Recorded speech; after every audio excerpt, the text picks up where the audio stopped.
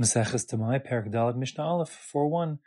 We'd said in previous Mishnayos that one who's not strict and hasn't formally accepted upon himself to be ne'eman, reliable regarding tithes, does not believe, and that stuff which comes from him has a status of Demai.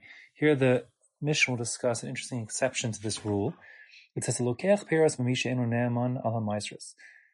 You purchase foodstuffs from someone who is not relied upon regarding maisros, so that means what you purchased is Demai.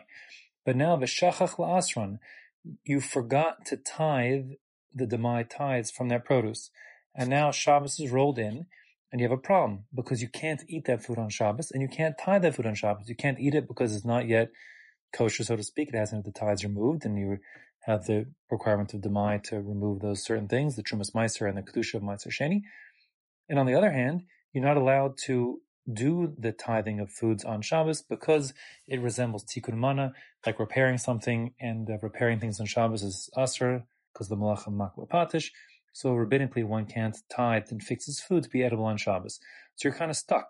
And the problem is, it's Shabbos, and it's a mitzvah to be mechabed Shabbos, to honor Shabbos properly and have proper foodstuffs, and therefore you're in a bind and sort of between a rock and a hard place, halachically, because on the one hand, you can't eat this food, and on the other hand, you need to have food for Shabbos for the sake of the mitzvah.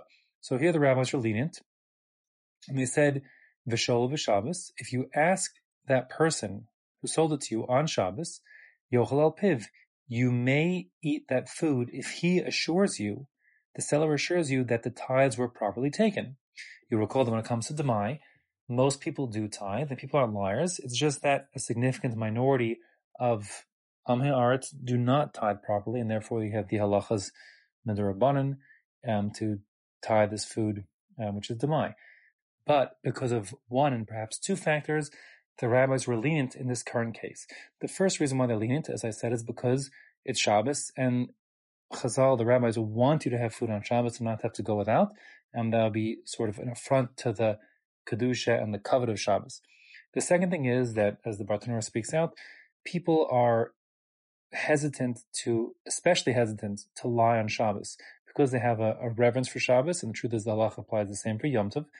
They would be particularly careful not to lie on Shabbos or Yom Tov. And therefore, we're going to be lenient, and we're going to allow the person who purchased this Demai to rely on the assurances of the seller on Shabbos, because A, he needs the food for Shabbos, and rabbis want that food on Shabbos, and B, because there's a special added credence to the assurances of the salesperson on Shabbos, because we don't think he would lie on Shabbos. And therefore, Yochel al piv, you can rely on his assurances and eat that Demai without further tithing on Shabbos.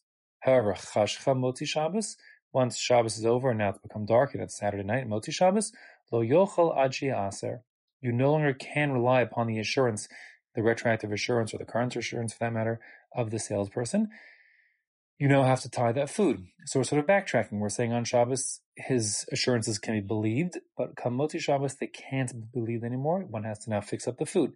The reason is because, as you'll recall, there was more than one factor. It wasn't just that we don't think he'll lie on Shabbos, but also because we want to find some accommodations so a person could have food on Shabbos.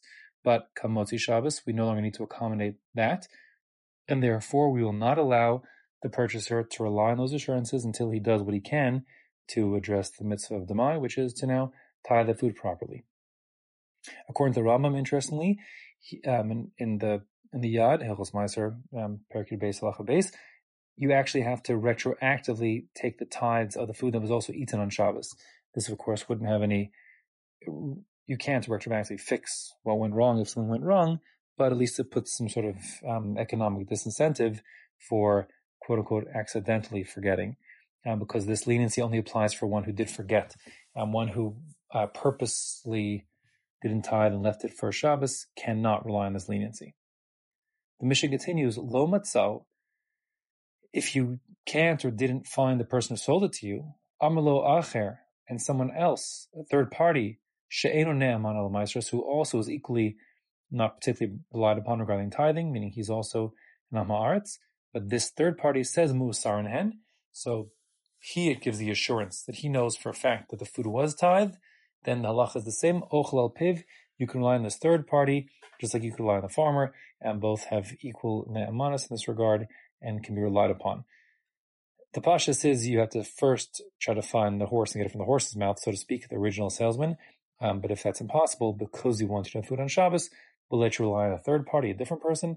The Rambam makes no mention of this, the halacha. He says, it seems to say, he says you can rely equally on the original salesperson or some other person who can assure you that it was tithed. Again, Shabbos, once Shabbos is over and it's dark on Saturday night, lo yochel ad she'aser, again, you no longer can eat that food until you now go and tithe it properly. So they're on equal footing. That's the first case of the Mishnah. The second case of the Mishnah is totally unrelated to that first case, but the principles of work are very similar. The case here is, what's about Trumas Meiser Shel Demai Shechazadam Koma? You have Trumas Meiser of Demai, that is to say, you took that 1% of your Demai off. You separated 10% as a Meiser Rishon, which you'll just end up eating, but you said a tenth of that 10%, which is the Trumas Meiser, or 1% of the total, is your Trumas Meiser that's going to the Kohen. Now, things that have a status of Truma, which is both Truma Gedola as well as Trumas Meiser and other things as well, they aren't like regular foods or regular Isser that gets mixed in your food. The requirement when it comes to Trumas Meiser and Truma Gedola, as well as Challah, etc., is that you need to have, that if you have 1 part in 100, it's still, the mixture is forbidden. The exact amount requirement is a bit of machlokas tanaim, whether it's more than 99 parts or if it's a full 100 parts of non-truma against the truma. But whatever the case, if you have exactly 1% of trumas ma'aser falling back in, that mixture is usher, and it's called meduma. So now you're sort of stuck in the same way, if that happens to you, as in the previous case in the Mishnah. Here you've got a mixture called meduma. You have, a full 1% of trumas ma'aser in your food, and you couldn't eat any of it. The halacha would be you'd have to take that whole mixture of 100 parts and give it all to a Kohen, since only a Kohen could eat it, and you could charge him for the 99 parts that aren't his legally. But in any case, let's say you want to eat your food, and now you're sort of stuck. You can't because your Trumas Meiser fell back in, and the whole food has become Asher Meduma. But remember, we're talking about Demai here. When it comes to Demai, there's a good reason to believe that most Amaratim do tithe their food properly, removing the Trumas Meiser. Just a significant minority don't. Then you have the rabbinic requirement to sort of tithe it, if you will, a second time because of that doubt. But here there's a tremendous loss being involved. All your food's going to be ruined and inedible.